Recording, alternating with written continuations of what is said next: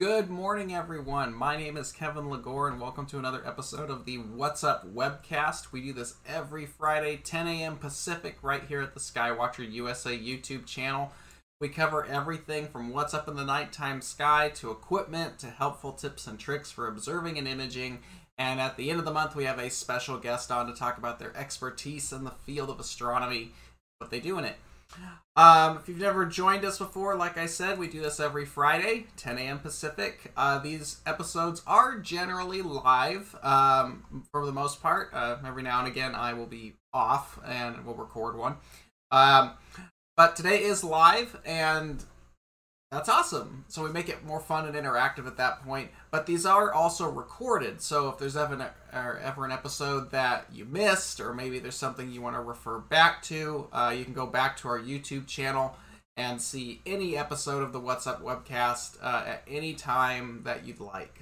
So they're all there. I think this is our 60-something episode at the recording of this, but they're all there for you to check out at any time. If you really like what we do here, go ahead and subscribe and leave a like on the channel. It really does help. It keeps us doing this. It gives us more reason to have the higher-ups allow us to do this as well. So support the channel that way so we can keep doing this for you guys every Friday. And if there's anything that you guys want us to check out, maybe you have an idea for an episode that you'd like us to take a look at, or some comments on that, you can email us at info@skywatcherusa.com. And we'll be happy to get back to you through that email address. And if you have any questions about Skywatcher products, you can go ahead and email us at support@skywatcherusa.com. So that's pretty much it. I will preface, I'm in Arizona. It is monsoon season, and over the last night and into the morning, we've had a heck of a storm system coming through. I don't think we're gonna have any power issues. We haven't, but just knock on wood, if anything shuts down, it's probably because the power went out due to storms here in the area. But I think we're through the worst of it right now, so just a heads up. Well, today we're talking about a big topic that comes up quite a bit, especially in the field of advanced astrophotography, and that is color cameras versus monochrome cameras. And that is one of the big questions that I deal with almost on a weekly basis with people through tech support. And it's a big conversation to have because cameras are generally a big investment. And if you're looking to maybe upgrade your camera, or maybe you're looking to get into astrophotography, you might not know the differences between the two, and that's what we're going to dig into today. We thought this would be a really helpful episode on what the differences are. I think you'll be surprised what the differences are by today's modern standards. So we're going to dive right into this, and first we're going to start off with color cameras. Color cameras are the most popular option for astrophotography, and these are known as one-shot color cameras. I'm sure most of you who have done astrophotography, who've watched this, are very familiar with this topic. But if you're not, and maybe you are, look, I'm going to make myself a little smaller here.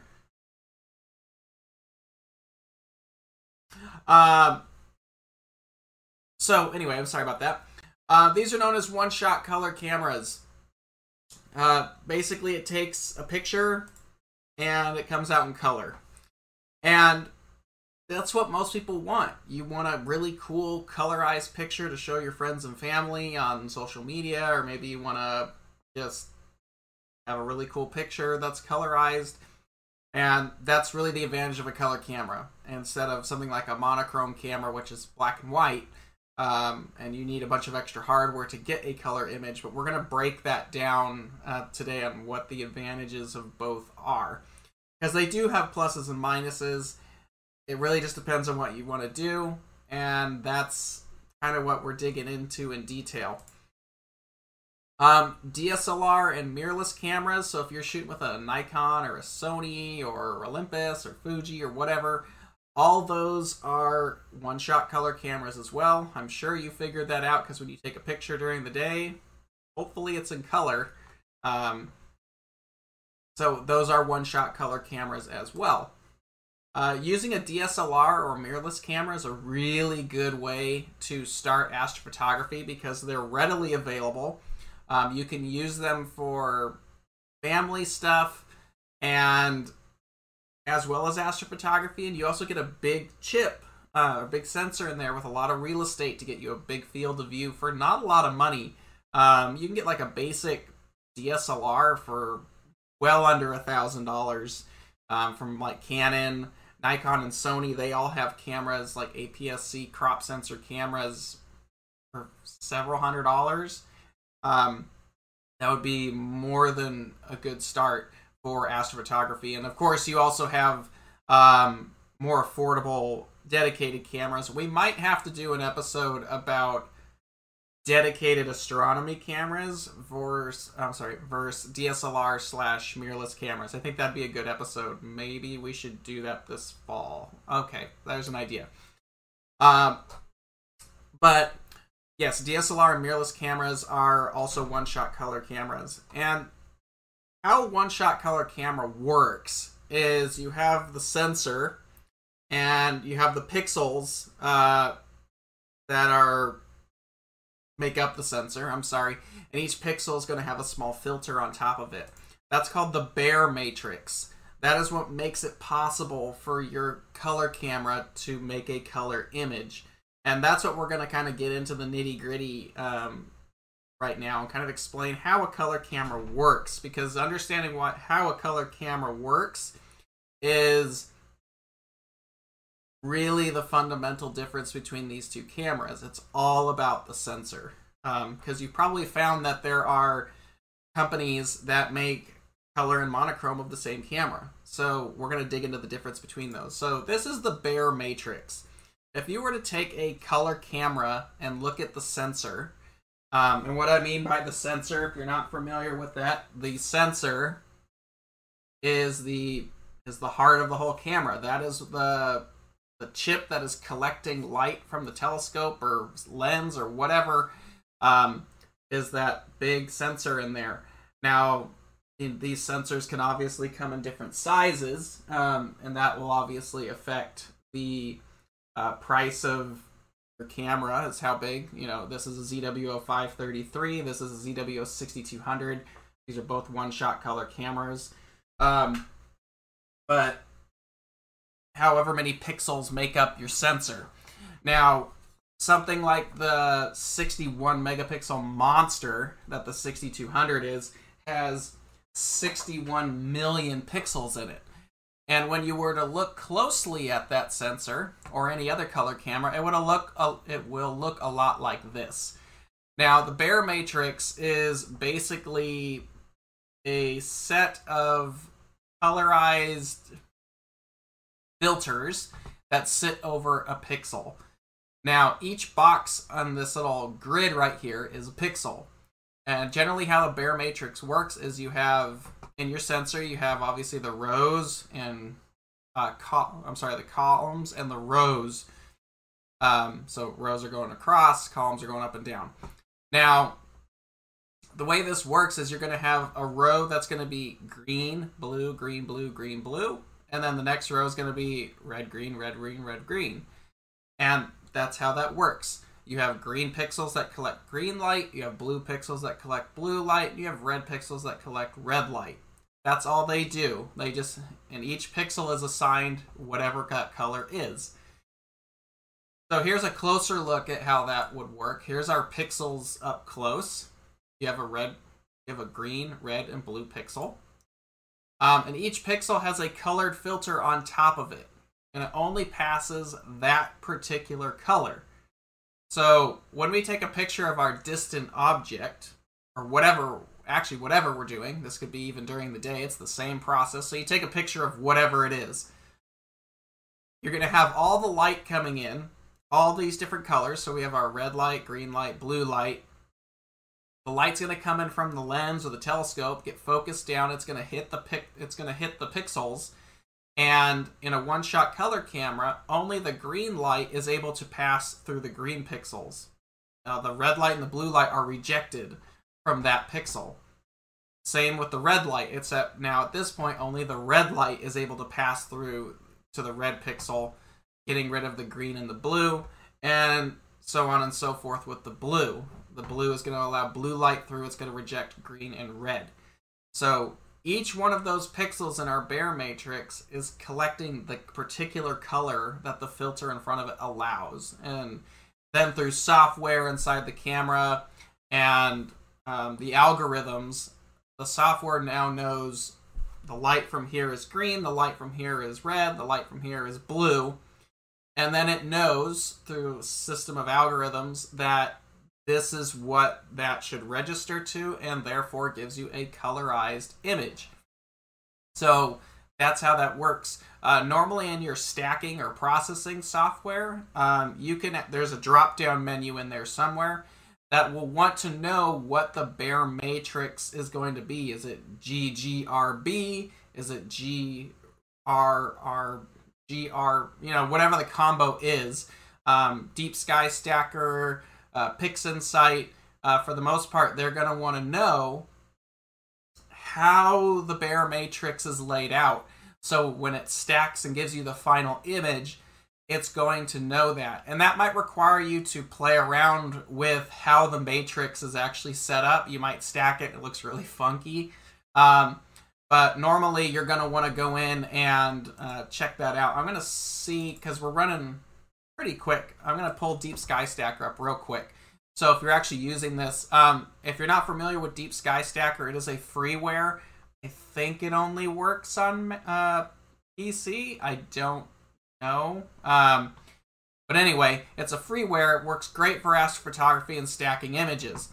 And what I'm talking about this Bayer matrix is, let me see if I can find it. Was it register? No. Stacking settings.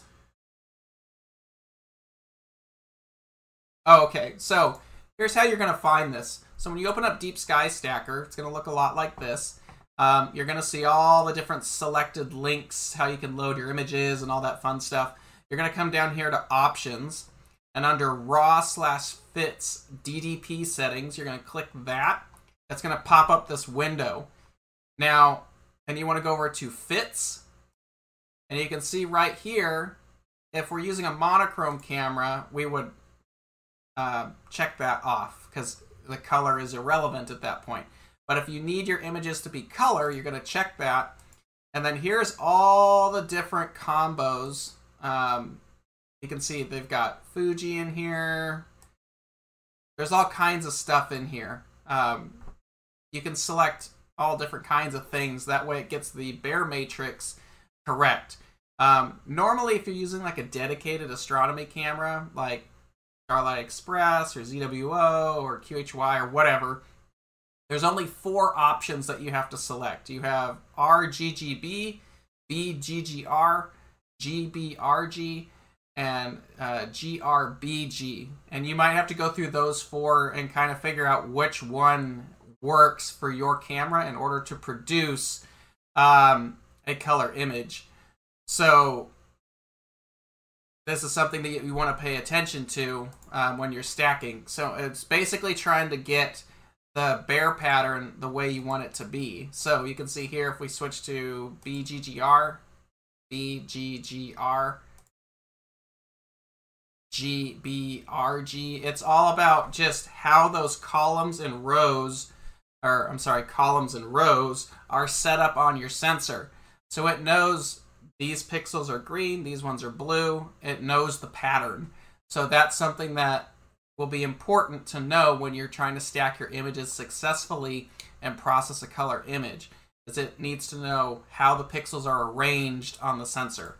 So that's important when you're working with color cameras in order to get a correct image. All right. Now, one of the big things is color cameras and filters. And this is something that I say is it's not an issue, but it's something to be well aware of. And it's probably one of the shortcomings for one-shot color cameras. So, due to the Bayer matrix, you might limit your camera on its abilities because of it being color. And that bare matrix does have limitations on it depending on what filters you want to use. So I wanted to discuss this because this is something that comes up a lot. Now, in astrophotography, when you get serious about it, you start taking pictures, but then you start seeing these really interesting pictures captured with narrowband filters. And narrowband filters, hydrogen, oxygen 3, sulfur 2, are filters that are designed to isolate very specific wavelengths of light. These wavelengths are generally emitted by emission nebulas and stuff like that up in the nighttime sky. And these can be extremely effective at combating light pollution as well. Hydrogen alpha filters, you could shoot while you have a full moon in the middle of a city because it's isolating a very particular wavelength of light. We have 2 episodes about imaging filters that we go into very specific details about. So if you want to watch that, you can go back and actually watch those episodes. We talk about band pass and the types of wavelengths and stuff like that. So if you want to look into that in detail, you can go back into those episodes and watch them. But narrowband filters are a great option to open up your imaging capabilities even from your backyard, because I, like many of you, I don't live in a dark sky site, so it's hard to always get those nice color pictures using narrowband filters. Now, light pollution filters, I think, are like a must for a one-shot color camera if you're going to be imaging from home. It will greatly reduce the amount of weird artifacts you're going to get from the light pollution in your area. Those aren't going to affect the camera nearly as much as the narrowband filters are. And that's because the narrowband filters are very selective of their wavelengths on what you're isolating. And that's what we're going to talk about here. And because they isolate certain frequencies of light, you're going to reduce the capability of your camera sensor when using a one-shot color camera. And I'm going to show you how this actually happens. So we're going to talk about first H-alpha and sulfur 2 filters. Reason being is these both allow red light to pass through very specific wavelengths of light, but they're in the red part of the spectrum. And we're going to break this down into red, green, and blue, essentially, because that's all that matters in a color camera is the colors. So we have here's a H-alpha or sulfur 2 filter. They're both passing red light, so that's all that we care about at this point. Doesn't matter the frequency, it's red. So we have light incoming from our telescope. It's going to pass through, and then it's going to come down to the filter, and we've got our color camera sitting behind the filter. So as the light comes down, it hits the filter, and in this case, we're using our H-alpha or sulfur 2 filter, which only passes red light. And because of this, only the red light is going to pass through. That means the red pixels are the only pixels on the sensor that are being activated. The green and the blue is being blocked before it even reaches the sensor. So it doesn't even matter about the green or the blue pixels having their filters on it. It's the main filter in front of the sensor is blocking those wavelengths. So there's no light that is hitting those. There is light hitting it, but the light coming through is blocked. So these frequencies that the green and the blue pixels are supposed to capture, they're not getting anything because that frequency is being blocked from the main filter. Only the red is going to be obtaining any light. So if we have our color sensor here, we have to figure out, so just for example here, this is exactly how it would work on any other camera, but we have 10 columns, 10 columns and 8 rows. So we're running at 10 by 8, so it's an 80 pixel sensor for this particular diagram. Now, because we have our H-alpha or sulfur 2 filter in front of us, it's blocking everything but the red light, which means only the red pixels are going to be used. And that means only 25% of a camera of your sensor is being used. You're wasting 75% of your sensor's capability, which sucks. So if you're using these narrowband filters, you can get an image of it, but you are greatly reducing the resolution that your sensor can have by an amazing amount. And you're going to have to take a lot more images to make up for the fact that you're only using 25% of your sensor. I don't know why I put this in here. I think it's supposed to be further down, but there's a picture of I know what that's. Never mind. It's supposed to be further down. Now let's apply that same thing to Oxygen 3. Oxygen 3 filters are another popular narrowband filter that gets used. So again, we have incoming light from the telescope. We have the Oxygen 3 filter sitting in front of our sensor. But Oxygen 3 only passes light around the green part of the spectrum. So only the green pixels are going to get activated. Now, green is much more abundant in these camera sensors. You're talking about 50% of the sensor is green pixels. So you are getting more, but you're still only using 50% of the sensor there. A lot of it's getting wasted. You're not utilizing your whole camera. Now, I saw there was some conversation in the chat here that actually mentions other filters, and that's actually what I'm getting to next. Over the last few years, technology has advanced in filter manufacturing to address these issues. For a long time, if you wanted to do narrowband, you were using a monochrome camera, or you were hell-bent on using your color camera and just fighting through it with lots and lots of exposure time to make up for the shortcomings that the camera could not utilize the entire sensor with narrowband. And that was one of the major advantages of using a monochrome camera, was narrowband imaging. That, over the last few years, has changed with these multi-band narrowband filters. Multi-band filters allow multiple wavelengths to pass through. They're still isolating these particular wavelengths, so they're very particular about what kind of light is passing through, but they're doing it in a way where you can have multiple narrow wavelengths pass through it across the spectrum. So here's our multi-band filter. So we have incoming light from the telescope, but now we have our multi-band narrowband filter in place. Now, just so you guys know, here's some of the examples of the filters we're talking about. There's the Optolong L Enhance, the Optolong L Extreme, the OPT Radian Triad, and their Triad Ultra filters. These are all designed to pass multiple wavelengths of light. Now, their specifications differ. So if you're looking at buying one of these, go through and look at their specifications, because they are a little different from one another. Most of these pass at least 3 wavelengths. The L Extreme passes 2, which is hydrogen alpha and oxygen 3, and the Triad Ultra passes 4, H alpha, H beta, O3, and S2. And there's some advantages in there as well.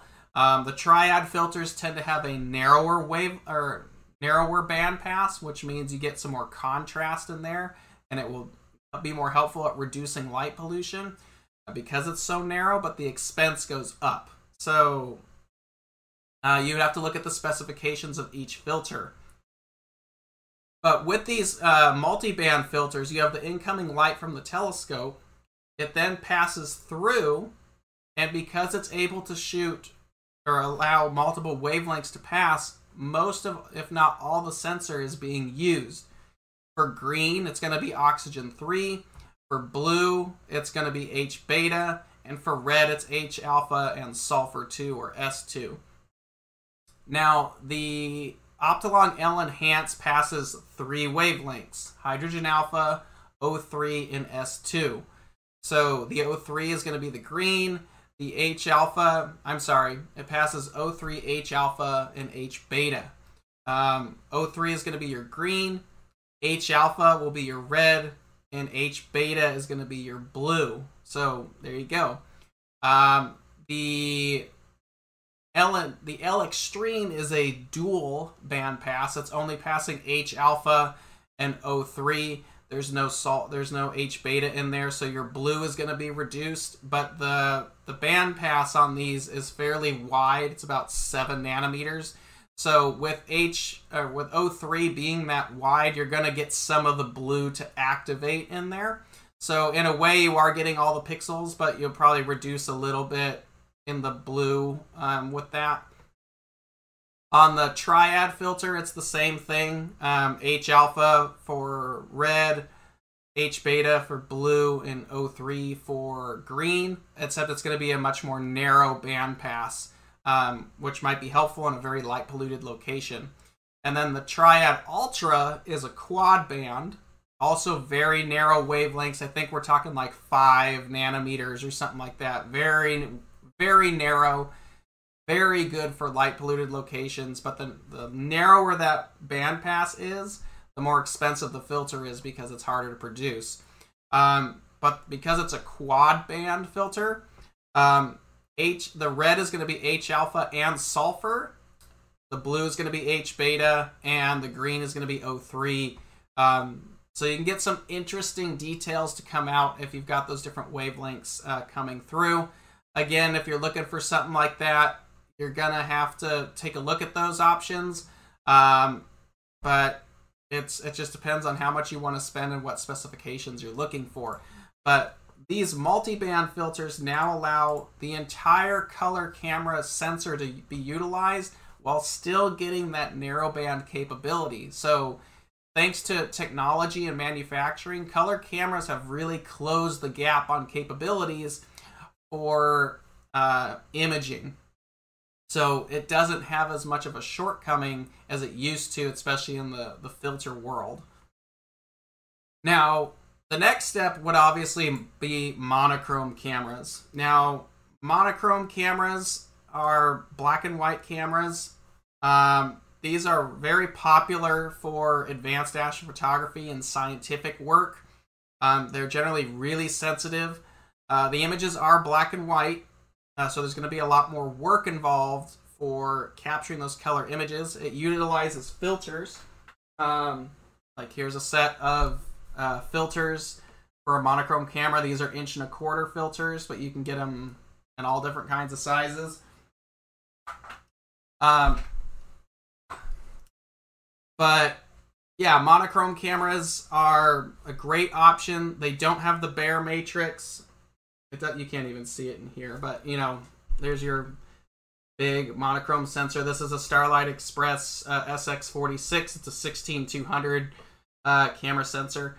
Normally, if you look at camera sensors, I don't know if you can really see it here, but if you ever have a chance to get a monochrome and a color next to each other, color cameras have every sensor is going to have kind of this. If you look close on your sensor, right as the pixels end, you'll see there's kind of this framework. On color cameras, the framing around the sensor is generally blue, which indicates it's a color camera, where on a monochrome camera, you can see it's black around the sensor. That normally indicates it's a monochrome sensor. That's just something kind of cool. It kind of just depends on who's making it. A lot of the modern day cameras, like the ZWOs, are using Sony sensors. So it's just a kind of a color code that you can see if you got there. But monochrome cameras do not have a bare matrix, which means this is what their sensor looks like. They're just a bunch of pixels stacked with each other, and that's it. That's all that's going on the sensor there. There is no filtration on any of the pixels, which the advantage of that is all the pixels are being utilized regardless of what color is being captured on the sensor. So red, blue, green, H alpha, O3, S2, whatever you throw in front of it, it doesn't matter. All the pixels are always being used all the time. So you're always going to be using the maximum resolution that the camera sensor can provide with a monochrome camera. Because when you're actually, it doesn't even matter on a one-shot color camera. If you're shooting something in space Let's say you're shooting like the Horsehead Nebula. There's a lot of red in there, but you're going to get a color image. But it still comes down to the red are only picking up the red, the green are only getting the green, and the blue are getting the blue. So you're not evenly using every single pixel on your camera, because 25% of that sensor is only going to be capturing red, 25% will only be capturing blue, and then 50% is capturing green. So out of all that surface area on your sensor, you're still losing some resolution because not all the pixels are being utilized evenly. They're all being lit up, but the green is still rejecting red and blue, and so on and so forth. It's not capturing the same amount of light across the whole sensor like a monochrome camera is. Now, that's kind of changed as well. It's still an issue. It's not a big issue, but it's still a difference. A monochrome camera will always have a higher resolution because it's not rejecting any light on the pixel level, because all the pixels are being used all the time. So for resolution capabilities, the monochrome would be an awesome way to go. But that may sound like a big issue. It's not. You'd have to have two of the cameras side by side to probably see a difference, but it does separate the two. And that's why a lot of scientific use or advanced imagers who want the absolute maximum capability from their system probably would shift to monochrome use, because they want to get every ounce of capability out of their system. Now, that's great, but it comes at a cost. And this is the big difference between color and monochrome cameras, is monochrome cameras have no choice but to use filters. And filters are what allow you to isolate different wavelengths of light and therefore be able to produce the color images that you're looking to get out of it. But those filters are not necessarily cheap. So, like I said before, monochrome cameras, in order to produce a color image, require a set of filters, not just one. Usually you're going to be like an LRGB set. If you want to do any amount of color imaging, you're going to need a luminance, red, green, and blue filters. These 4 filters are normally sold as a set from most manufacturers, but you're still looking at a couple $100 for those 4 filters. And that's going to vary greatly on the size of the filter. If you're using a small sensor, like this Starlight 694 monochrome, great camera. But it's a small sensor by today's standard, but it uses 1.25" filters. 1.25" filters are more on the budget-friendly side, but it still adds up. But if you're shooting with something big, like this 16200, or maybe you have one of the really popular like ZWO 2600s, those are crop sensors, you're looking at 2" filters, and those get expensive. And then even bigger, if you're talking full frame cameras, or even bigger than full frame, like a 16803 camera, you're talking major money for 50mm round filters, or even 50mm square filters. Those are a massive investment. Actually, the picture that you see there on the screen right there, that is a 50mm square. That's on our remote telescope that we use. We have an 8 position, it's a 10 position, but we can only fit 8 filters in it. That's on our remote telescope with an FLI 50mm centerline filter wheel. I think it's almost $1,000 for the LRGB filter set. So that's just to make a color image on a monochrome camera. So you're talking a lot more hardware and expense when you go down the monochrome road. And that's just LRGB to make a basic color image. Now, an advantage to monochrome cameras is you also have a better ability with the narrowband filters. as well. So you can use H-alpha O3, S2 filters, and all kinds of other specialized filters if you want.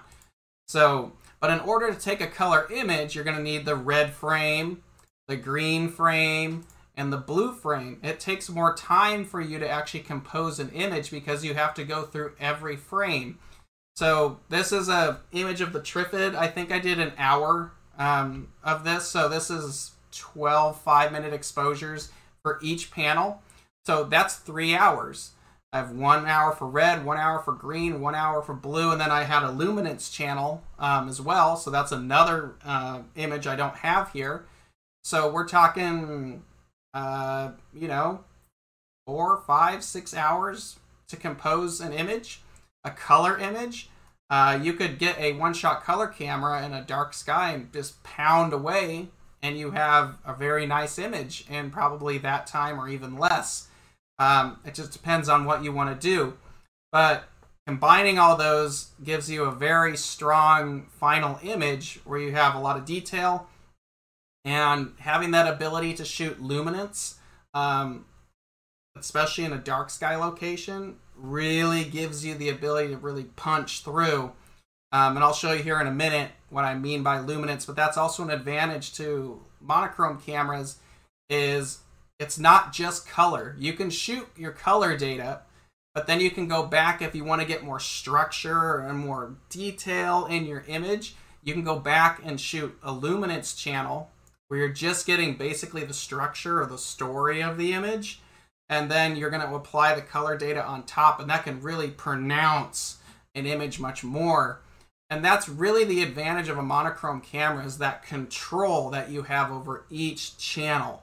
If you need to add more, blue, or you need to add more green, or you want to add more, luminance or structure to the image, you can go back and add more data on that. You have individual control over every single part of the image with a monochrome camera, compared to a color camera. So that's the big thing.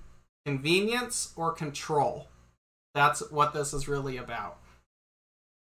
Now, let's go back to filters really quick. Monochrome cameras, it's kind of, here we have incoming light, and we have our filter.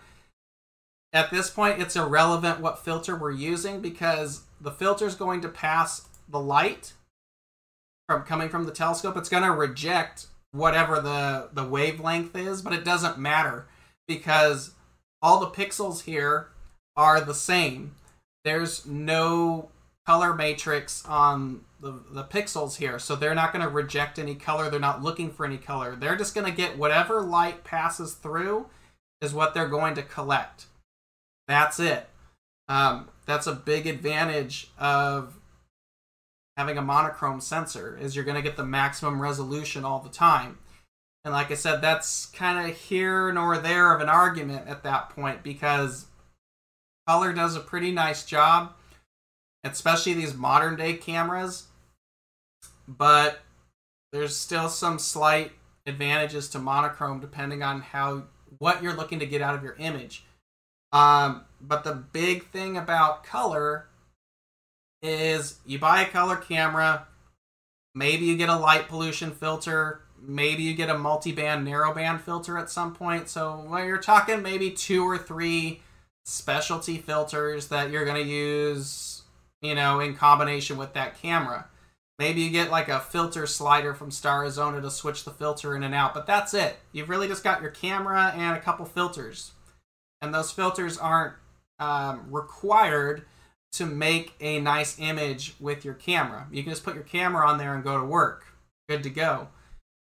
A monochrome camera, in order to get any kind of color image, you're talking about your camera, the filter wheel, because if you're going to have multiple filters, you really want to keep them safe and clean and motorize that to make it easier. So you're looking at probably $500 minimum for the filter wheel, and then the filters to go in it. So in my head, roughly, monochrome is about $1,000 more starting than the color variant of that camera. So if you've got a, we'll just throw it out there. If you have a ZWO 2600, you can buy a color version or you can buy a monochrome version. The monochrome version, I would say, roughly is about $1,000 more by the time you end up with everything you need, because the filter wheel, I think, starts at about $500. And then let's say you just need to get a set of 2-inch LRGB filters. You're probably looking at another few $100s, maybe $500 roughly. So about $1,000 in 2-inch filters. I'm sorry, about $1,000 extra by the time you're all said and done. And we haven't even talked about narrowband filters. Narrowband filters like your H alpha, your O3, and your S2, those can be several $100s on their own. I know the filter wheel that we use on our remote telescope, those are 50 millimeters square. There's 8 of them. It's LRGB. There's a 5 nanometer H alpha, a 3 nanometer O3, a 5 nanometer sulfur 2, and then an IR filter, an IR pass filter for specialty imaging. For the filters by themselves, for that system, you could buy a very nice telescope for just the filters for that. But that's because we're using a big monochrome 6200 full frame camera. Those big chips we're going to require some big filters, and that's going to be a major investment. You're talking thousands of dollars on filters for a full filter set. So it really comes down to budget. Color cameras are convenient. You can get a nice color picture without any major additional hardware.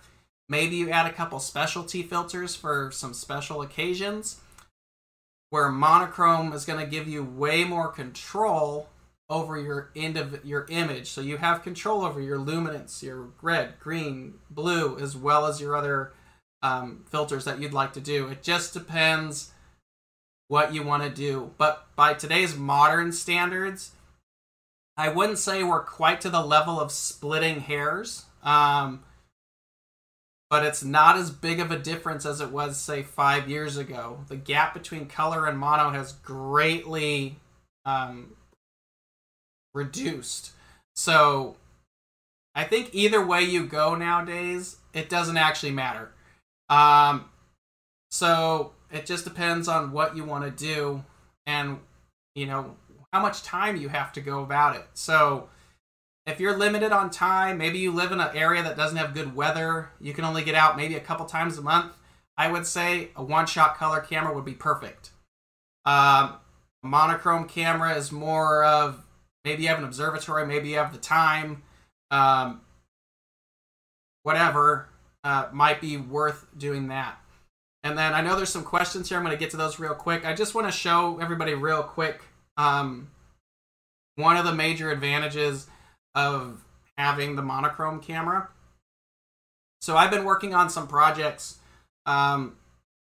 with 2 of the telescopes in this remote observatory. One of them has a one-shot color camera, 6200. The other has a monochrome camera. They're 2 Esprit 150s. Exactly the same setup, just one's a monochrome, one's a color. So here's my luminance channel of the Eastern Veil Nebula.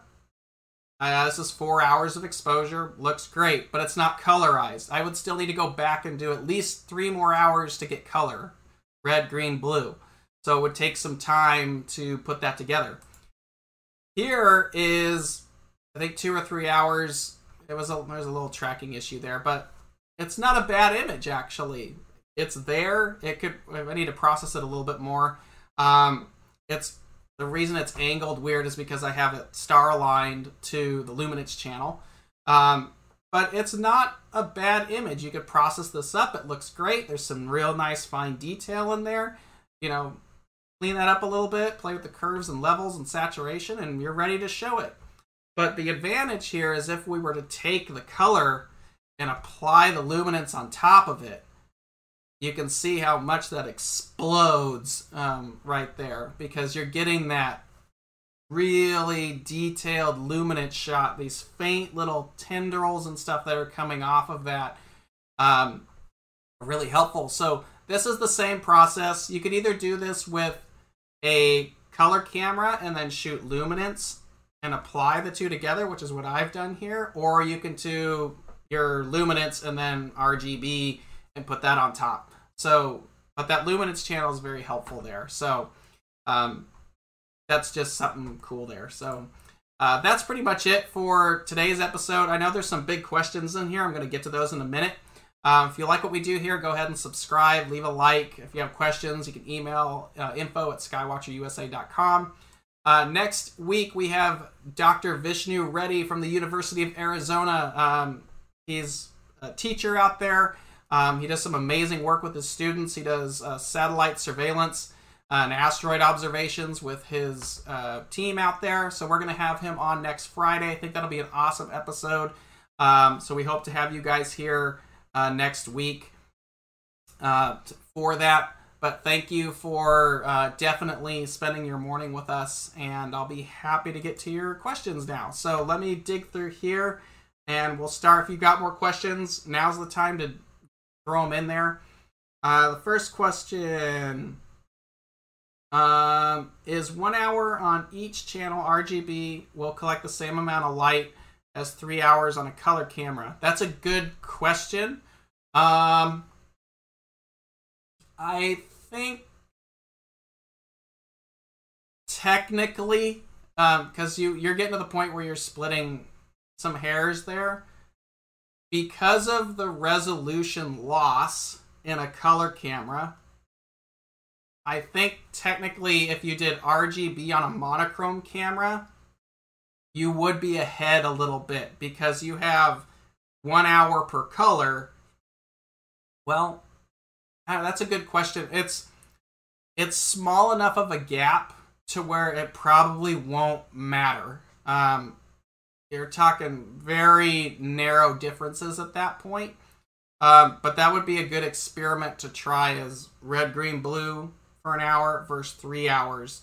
I would probably say the monochrome's going to have a little bit more punch, probably some better signal on your image because you're getting the maximum amount of signal onto your sensor regardless of the color. So I would probably say a 3 hour comparison, I'd probably throw it to the monochrome camera just because the red, the green, and the blue is going to get the maximum amount of light transport to the sensor regardless of the color. But again, I think if you were to take those and actually look at the stacks side by side, it would actually be difficult to see the difference. I know Nebula Photos talking in the chat there does bring up you get kind of this molted effect in a color camera. It doesn't look smooth in the image, kind of looks a little, not quite noisy, but it just doesn't look smooth in a color camera. So you'd have to take a lot more exposure to make up for that, where the monochrome, those images would be pretty smooth once you've done the stack with some nice darks and a flat and stuff like that. So probably minimal differences, but if you knew what you were looking for, you could probably tell the difference. Planetary and monochrome versus color, any advantage either way? Christoph Pyler speaks of advantages with CMOS color cameras, especially the 224. What's your take? I'm friends with Christopher Go, who does some amazing stuff for astrophotography, for does some lunar, but does some amazing stuff with planetary. There are some advantages to color cameras when it comes to planetary, particularly like Jupiter. Jupiter rotates really quickly. I think it rotates about 10 hours. So you can actually, if you're shooting long enough on Jupiter, and it doesn't take long to do it, the time that it takes for you to do red, green, and blue on Jupiter, and then you combine that, the planet will have rotated enough to where it will actually blur the channels. So when you go to combine red, green, and blue in your post-processing, it'll actually not look as sharp because the planet's rotating so quickly. So the advantage of a one-shot color camera is you're able to collect that data really quick and you lose the rotation problem. So in some ways, using a color camera for planets isn't bad. And the nice thing about using a color camera for planetary is the objects are generally so bright in comparison to a deep sky object. You're getting a lot of signal coming through to the sensor. So a color camera for planetary, I think, is more effective option than deep sky at that point. But having monochrome would then give you the ability to do some more exotic work. Again, it comes down to that narrow band. So I know for the advanced planetary imagers like Christopher Go, they also want to shoot like the methane band, or maybe you want to do ultraviolet to get the cloud tops on Venus. Some really interesting details in there. Or maybe you want to shoot an IR pass filter. All those specialty filters are going to get really weird when you're shooting on a one-shot color camera, because again, it becomes what frequency or what color is the filter passing through. So methane is way in the deep red part of the spectrum. So again, you'd be wasting a ton of your pixels on your camera only shooting red. So I think for the general, I just want to take pretty pictures kind of thing, planetary, one-shot color camera, done. If you're a serious planetary imager and you really want to start messing around with some of the really specialized stuff, then a monochrome camera would probably be the way to go to allow you to use some of that specialty filters like methane and ultraviolet. Let's see. Someone wants to do a software workflow that takes care of... Yeah, you could automate a lot of things in your post-processing to make things easier.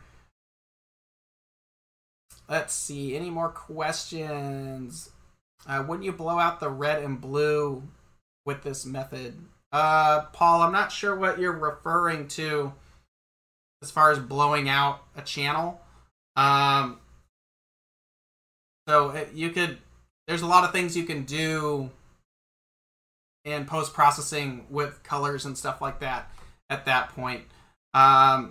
So it kind of just depends on what you're referring to. And then, yes, for DSLR photography, the big advantage, and I've talked to people about this a lot, is if you're just getting started in astrophotography and you don't know what camera to go with, maybe you're having a hard time justifying $1,000 for a basic like a ZWO or something camera. Yeah, a nice little Canon, Nikon, or Sony, great option. It's not the best option because there's no cooling on them, but it gets your foot in the door, and you can also take some cool pictures of your family and friends and all kinds of stuff during the day, so it's more versatile. So yeah. Oh, a 1 hour mono versus a 3 hour color if you'd blow out a color. I wouldn't worry about blowing out any kind of color. Unless you're in a really bad location. You can shoot a color as long as you want. Actually, the longer you shoot something, the more signal is going to come through. And we should actually do an episode on that, like exposures and understanding signal to noise ratio. So your chip is going to actually emit its own electronic noise. So the longer you shoot, the higher the bar goes above that electronic noise, the better the signal, the cleaner the image comes out to be. So you could shoot any color in monochrome all you want all day long, and you're not going to blow anything out. It's going to get smoother and smoother. Eventually you start to plateau, though, to where there's no major advantage to that. So let's see. Last question. If I use raw 8-bit format on my 224 and do not debayer, is there... That's a good question. I meant to bring this up earlier. There's a lot of people that I've talked to who use DSLRs or monochrome cameras that say, oh, I shot in black and white. Oh, I shot in monochrome. I just set my camera to monochrome. It's not the same thing. All you're doing is basically taking the saturation out of the image. You're just removing the color. That's it. It's not the same thing as shooting with a monochrome camera because the light is still going through those color pixels. So just because you set it to monochrome mode, all you're getting is a black and white picture. But to the data, the physical data that's being recorded, it's still color data because the chip is color. So you're still, if you're shooting monochrome mode on your color camera with an H alpha filter, you're still only using 25% of the chip because the red pixels are still only collecting the red light and the green and blue are still having that problem. The only way to shoot in monochrome and get the full capability is to shoot with a dedicated monochrome camera. So I meant to bring that up earlier. Thanks for bringing that up. I use a 533 to 294 color camera and use L Extreme. Would an L Enhance allow me to get more blue in the image? Yes. It allows more bandpass in there. You might lose some contrast. I wouldn't use it during a really bright moon. The L Extreme is narrower, so it'll help block that. But I actually have both of them. They're nice companions to one another. So at some point, it probably wouldn't hurt if you had an L Enhance. I tend to use the L Enhance more because I do get that H beta line, and it can be more helpful giving a more natural looking image at the end of the day.